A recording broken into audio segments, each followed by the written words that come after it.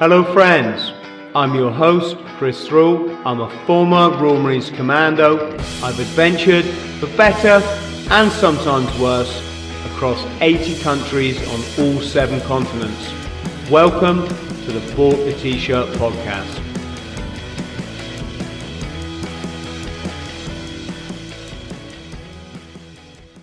Welcome back friends. So this is my 4-part series on what's Royal Marines training really like. If you don't know my videos, I just try to add value to people's lives, help fill in a bit of background on the subjects I know about, so you can go out and make sense of this at times crazy world. If you're considering joining the Marines, you definitely need to watch all 4 parts. If you can't watch 4 short videos, if your attention span is that small, you shouldn't be considering going down the recruiting office. Do you get what I mean? Now, let's launch right into it.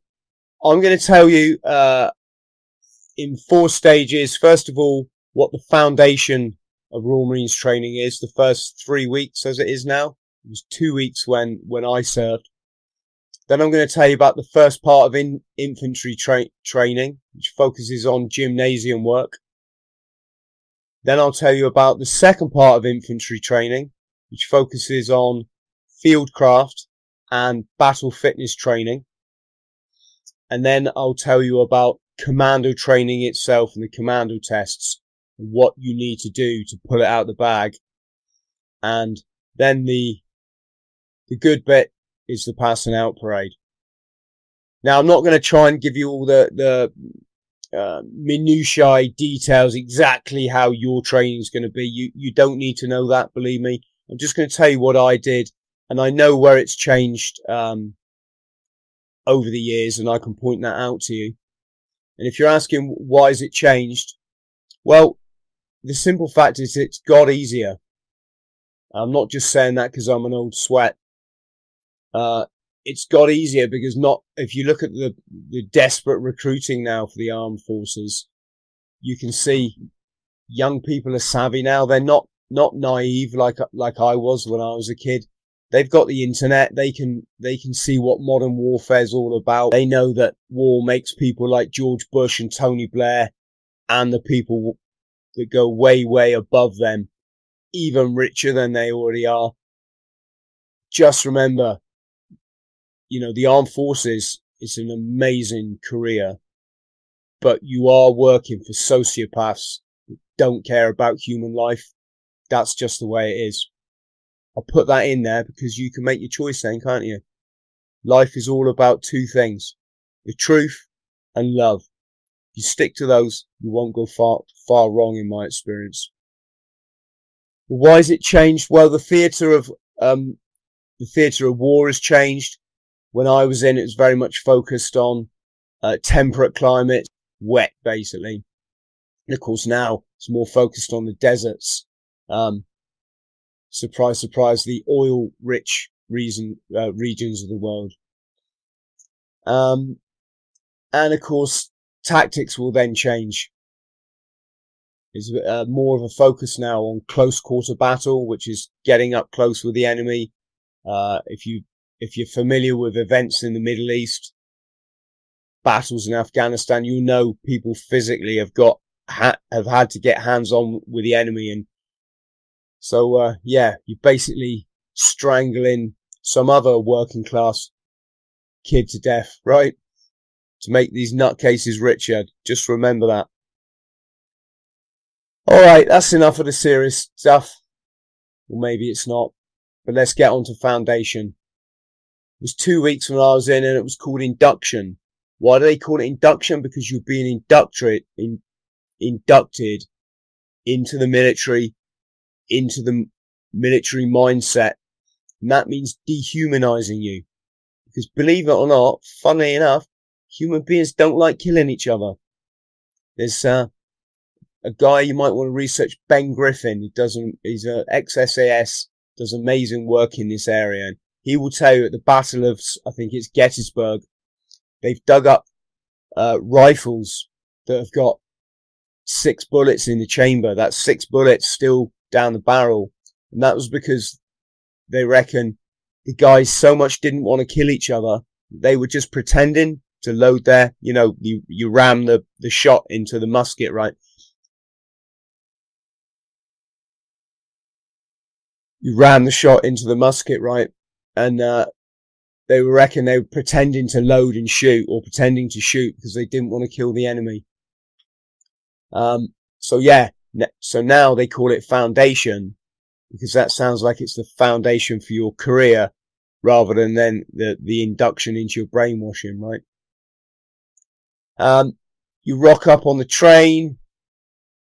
When you get to Lympstone Commando, it's a tiny platform. The train stops, and suddenly all these guys get up out of their seats that you didn't even know they were joining the Marines, because none of them got short hair yet, right? You might, on my train, I saw one guy reading reading the recruitment literature, so I knew he was joining. Back when I rocked up there, you just wore any old semi-smart get up. Now it all appears to be suits, right? I don't think the Marines really care, to be honest, but. And then you get introduced to your drill instructor. This big guy comes down. I say big. Ours was quite skinny, actually. And he was sober for once. And they're quite nice to you at this stage, because they don't want to scare you off. So it's, hello, fellas. Right. Line up there. Pick up your bags. Follow me. Don't try and frickin' march. You're just going to look stupid. And that's it. So you turn and you follow this guy, and you're looking a bit at everyone else. I was quite lucky. My home life was so rough that I really, I was enjoying it already. I was quite excited. I didn't have any doubts or homesickness or anything. And you go past the endurance course and all the nods. That's recruits. They call you nods because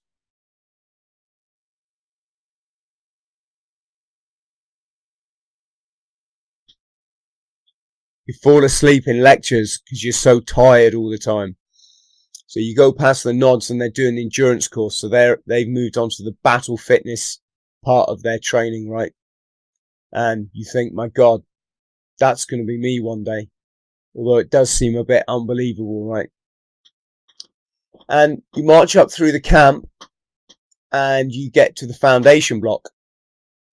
And you go in there and they tell you, just go in, take a seat, wait around, get used to doing a lot of waiting in the Marines. So I'm stood there looking at my locker, and it's got this number on it, this weird number, P048, blah, blah, blah, blah, Juliet, right? Huh? That's my number.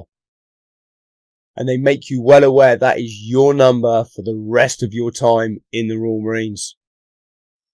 And as I'm looking at this number and looking at my locker, this voice says, "Why, aye, man, you're a canny lad having a lot of neck of mine, like."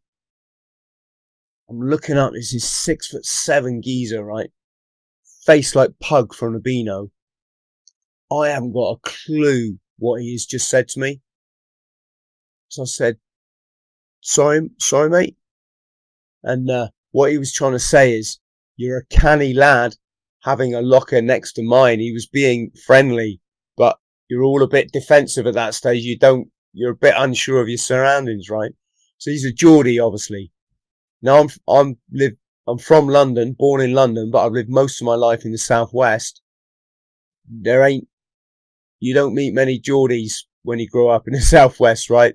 And this was my first introduction to all these languages, all these dialects rather, Scottish, Welsh, the difference between the northern dialects. And then they call Brizzle Bay. Yeah. So that's it. The routine in induction or foundation goes, you get your head shaved. Some people have already arrived with a skinhead, so they don't get their head shaved, right? I think they still have to go and have it done. It's remember, this is to make you the same as everyone else. So you ain't special no more. You don't think you're special. When you get an order, you will jump to it, right? You Your locker, by the way, everything in it has to be Globe and Laurel size. Globe and Laurel is the core magazine, the Royal Marines core magazine, and everything you fold, you fold this size, the size of a magazine, if it's that big, right? So shirts, get folded, towels, this kind of thing. And your locker has to be laid out in a set way. A colour sergeant turns up. We had a big booming guy with a different dialect to me, like most everybody seemed to, right? And the first thing he did is gave us an introduction to the Royal Marines language. He said, fellas, and he picked out a Scottish guy and he said, so you're from Glasgow, right? And the Scottish guy says, yes, obviously. Well, okay. He says, so when you're in Glasgow, you'd say, a rootin' tootin' scaraboot doon, round about the tune. Is that a Glasgow accent or was that Dundee? Anyway, the point he's trying to make is that Scottish people are a law unto themselves when they speak, right? And then he said, so are we in the Royal Marines. And he starts to give you examples of Royal Marines language. And or slang rather. So doby, that means to wash. So you doby your clothes, doby yourself. Doby dust, that's what you sprinkle in your washing powder. Scran, that's food. Galley, because we're Navy, we're part of the Navy, so galley is obviously the kitchen. What the army, I think, calls scoffle. Trap, you're going to need to remember that if you're joining the Marines. I did a lot of it. No, it means to get off with a girl, right? If you're a girl joining the Marines now, it means to get off with a guy. And if you trap a party, that means you've trapped a girl. You've got off with a girl, right? I'm not going to bore you, but it's, some of them are funny. Goffer is a can of Coke, right? Or a fizzy drink. Call it a goffer. Yeah. Mad. But of course, why do you have your own language? You have your own language. When you speak the same language with a group of people, you bond with them. It's a bonding thing. Why would you want to bond? Well, when you get sent off to war, you're more likely to fight for these guys that you're with, than you are for, king and country. That's just a fact. In the Marines, you never fight. You're not fighting really for you're fighting for your country, but that's not your priority. Your priority is fighting for the guys around you. You swear allegiance to the Queen, promising to do your duties in the Royal Marines. That's one of the first things you do in that first week.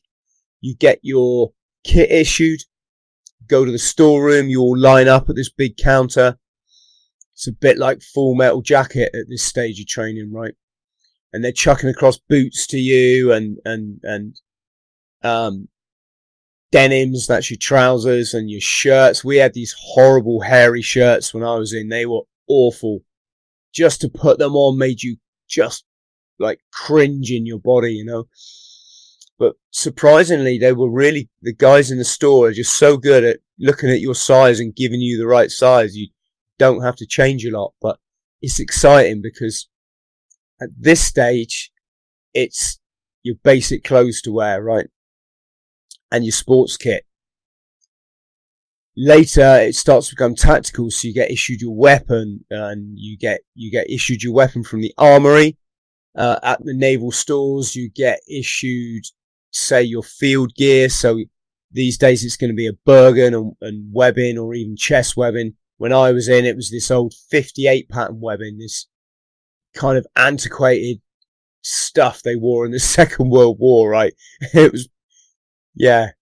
You soon get rid of it when you get to your commander unit and you get proper chest webbing, right? And you got your magazines shoved in here and your first aid kit here and your cooker shoved in here so you can always make a wet, right? What's a wet? Come on.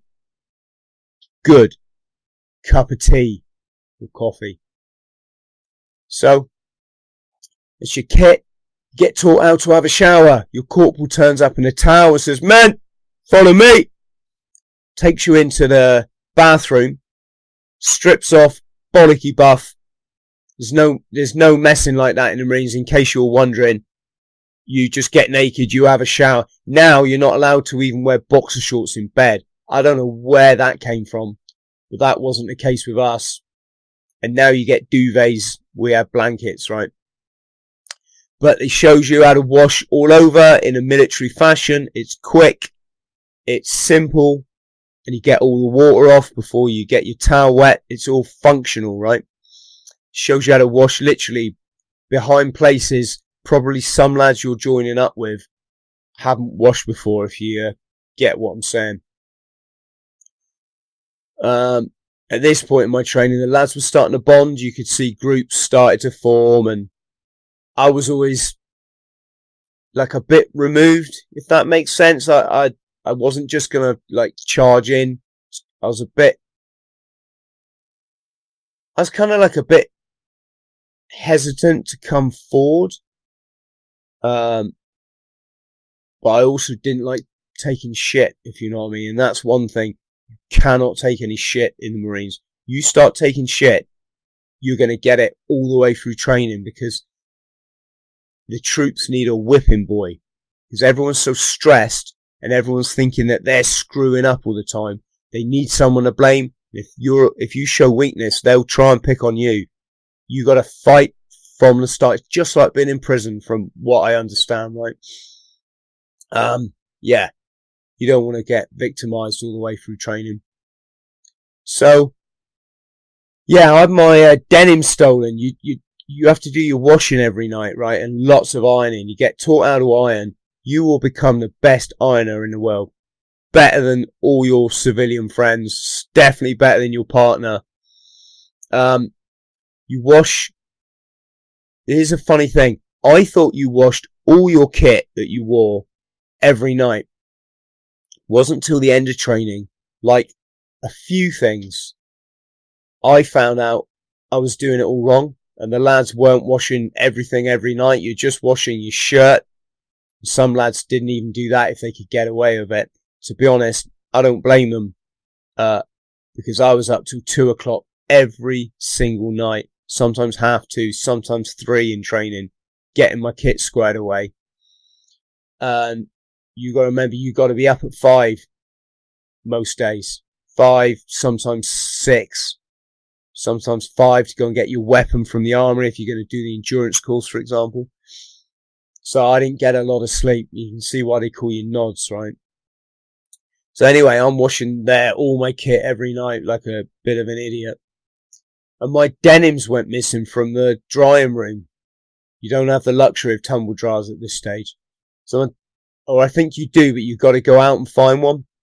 In the induction block, it's just radiators, right? They call it a drying room. So my denims have gone missing. That's my trousers, right? Well, I wasn't having that. I went all the way around. We have 55 people. I think 3 were too scared to get off the train. And I went around everybody, checking all their denims, until I found the lad that nicked mine. Basically, he lost his because he was scared, thought he was going to get in trouble. He stole mine, which is just, if there's any behaviour you don't do in the Marines, don't be a tea leaf. Don't be a thief. It's probably the worst crime you can commit in training. You're going to suffer the wrath if you get caught, right? You get introduced to IMF. Don't know if they still call it that. Initial military fitness. You go in the gymnasium, and it's a shocker. We had just white rugby shirt, white shorts, and green rugby shirt, white shorts, and we had plimsolls, like those white things that are sort of come back into fashion now, right? They weren't very cool back then. And you get allocated a spot in this enormous gymnasium. So there's obviously about 60 spots. You all take your spot. You have to remember that spot every day. And it's on your spots. Go! I can't shout. I got a sore throat. But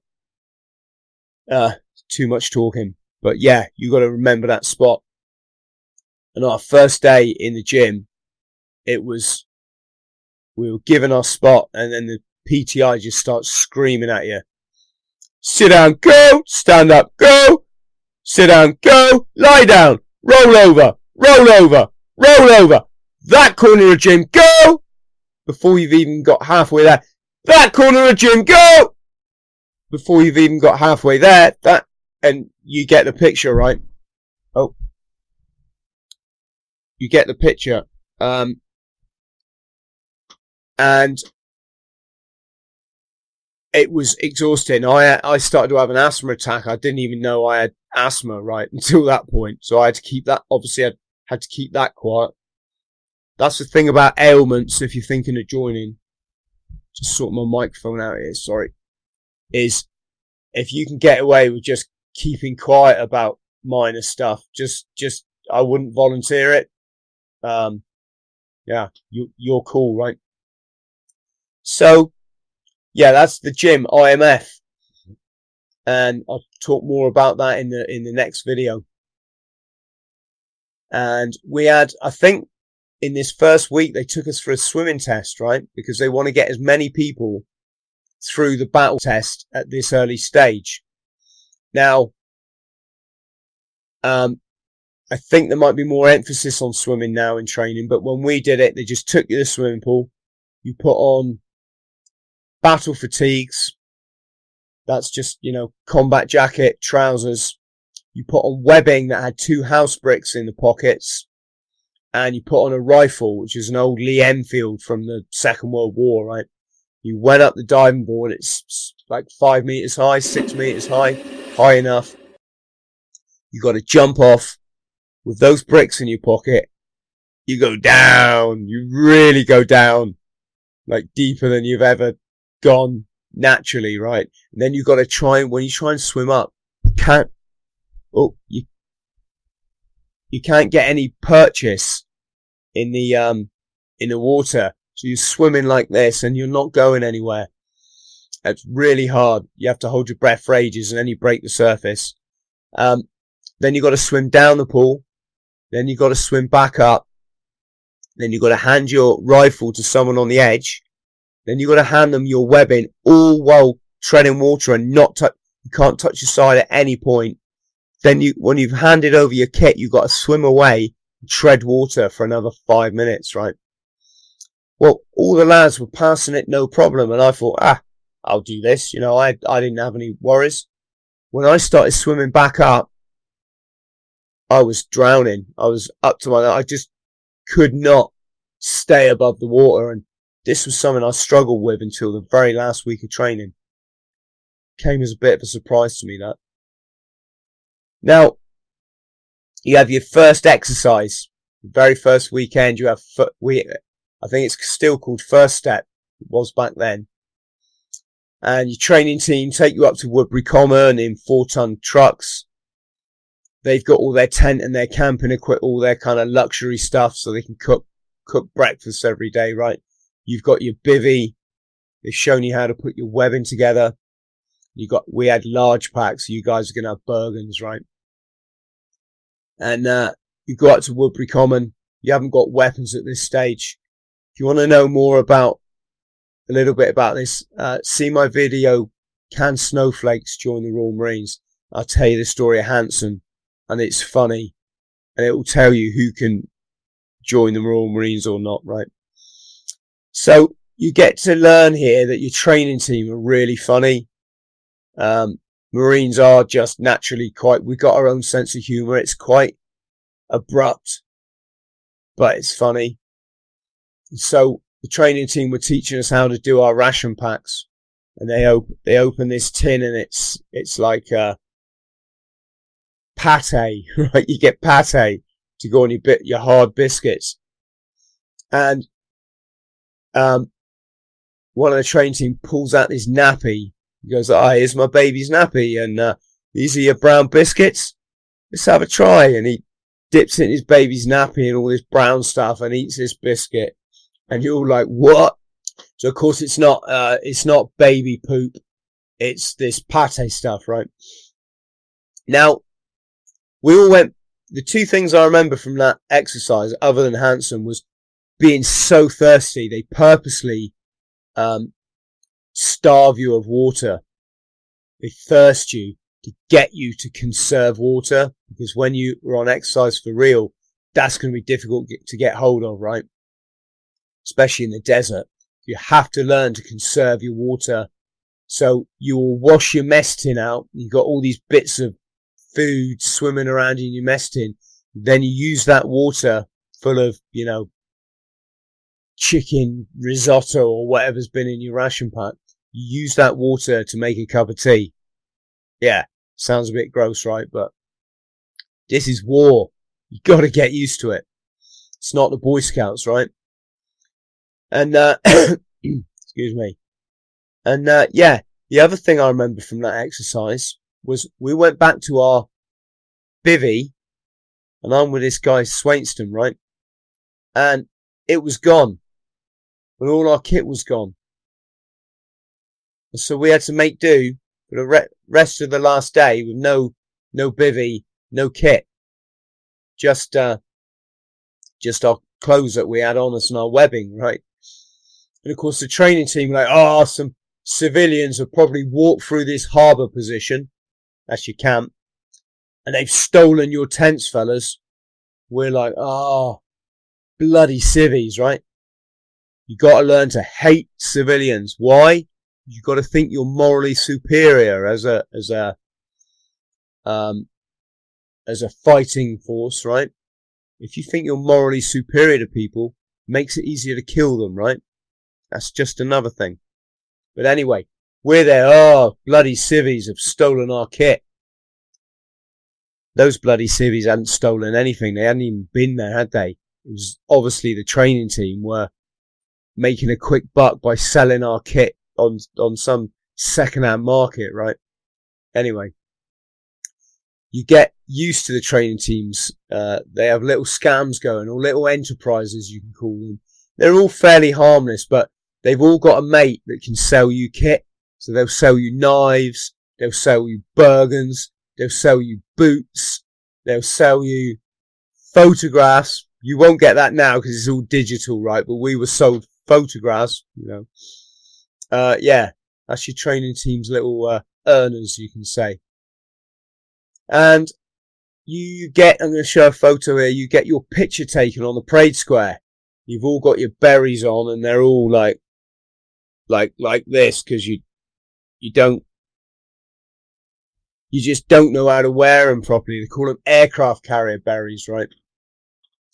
And you get your photograph taken, and the training team pin this to the wall of their office. Why do they do that, Chris? I hear you say. Well, they do it so as everyone leaves one by one.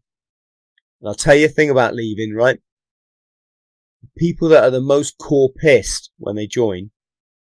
Core piss means drunk on the Marines already. They love this stuff.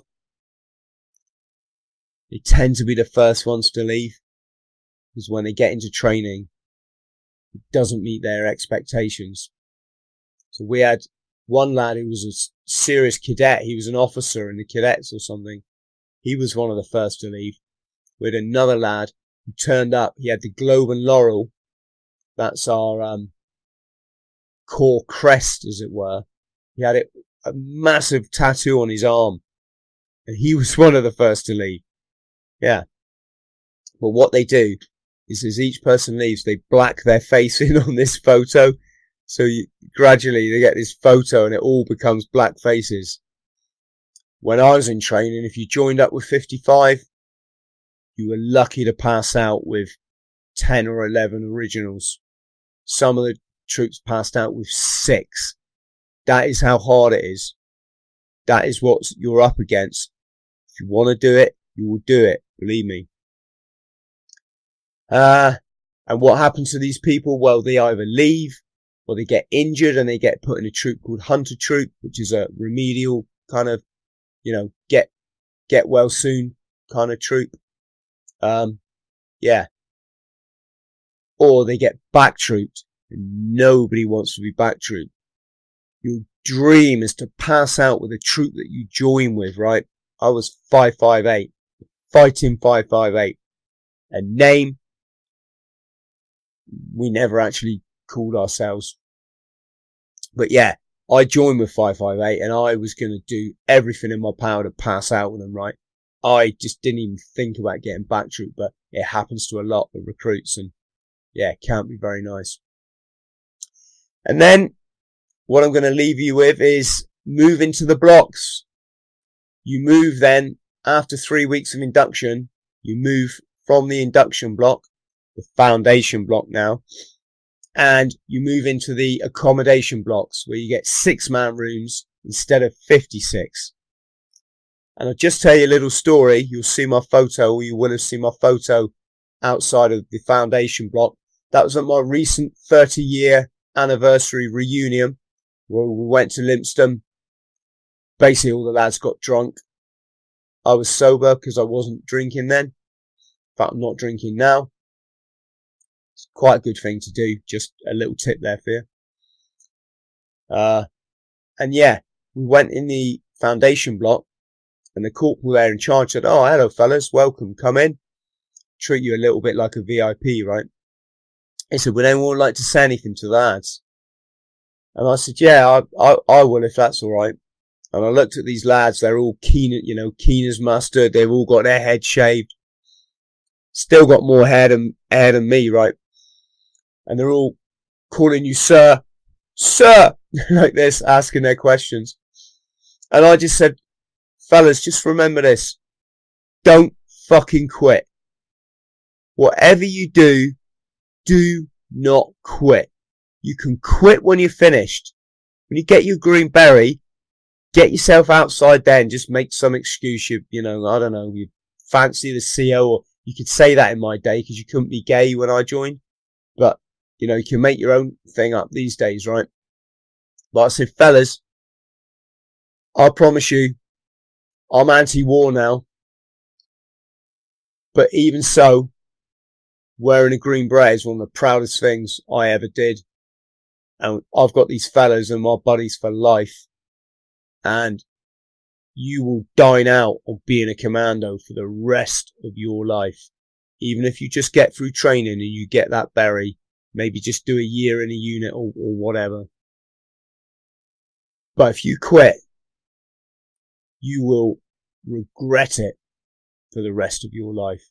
You will have to live with the fact that I joined the Marines, but I left because my girlfriend was nagging me, or, I missed home, right? Just don't want to be that wanker, Getting injured is one thing. Don't be that wanker. Alright, that's it. Part 1, foundation. We're going to move to part 2, infantry training and gymnasium work. Thank you for watching. Don't forget to subscribe, and I'll see you there.